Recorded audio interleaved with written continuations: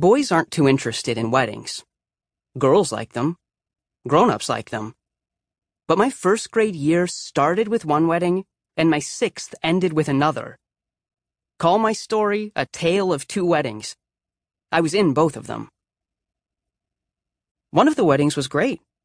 In fact, it's just over. There's still some cake. And I got a fantastic new suit out of it. The pants are cuffed, the coat gives me shoulders, and I'll be sorry to outgrow it. I won't mind being taller, but I'll miss the suit. Also, a pair of gold cufflinks are involved, but we'll come to them later.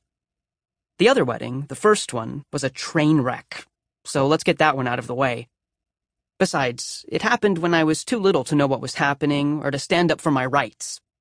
I didn't have any rights. I was 6. Did I even know what weddings are? And this one wasn't even anybody in our family. "Archer, honey," said Mom one day.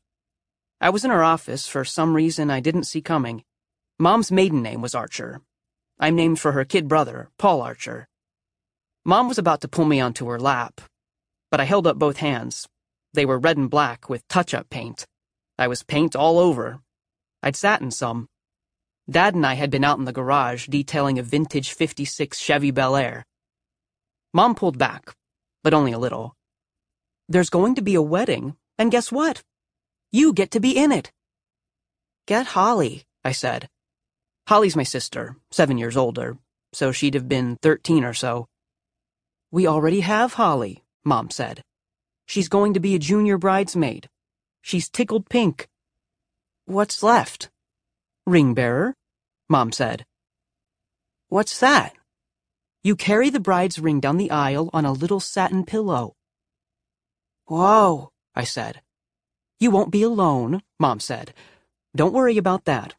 There'll be another ring bearer. She'll carry the groom's ring." "She?" "A darling little girl named Lynette Stanley." "A girl?" "Her mother and I went to college together. We were best buds in the Tri-Delt house. The Stanleys have moved here for the schools, so you and Lynette will be starting first grade together, and you'll already be friends." Mom beamed. How could I be friends with a girl? I stood there, waiting to wake up from this bad dream. "I can wear my regular clothes," I said. "Right?" "Archer, honey, you don't have regular clothes," Mom said. "And by the way, racing stripe paint doesn't come out in the wash. I suppose your dad's in about the same condition." "Pretty much," I said. "We'll look at what you'll wear for the wedding a little later on." Mom glanced away. "A little closer to the event."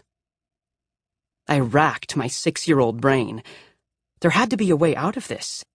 There's always a way out when you're 6, right? "Who are they? These people getting married?" Mom was looking away. Far, far away. "The bride is Mrs. Ridgely's granddaughter," she said. "Who's Mrs. Ridgely?"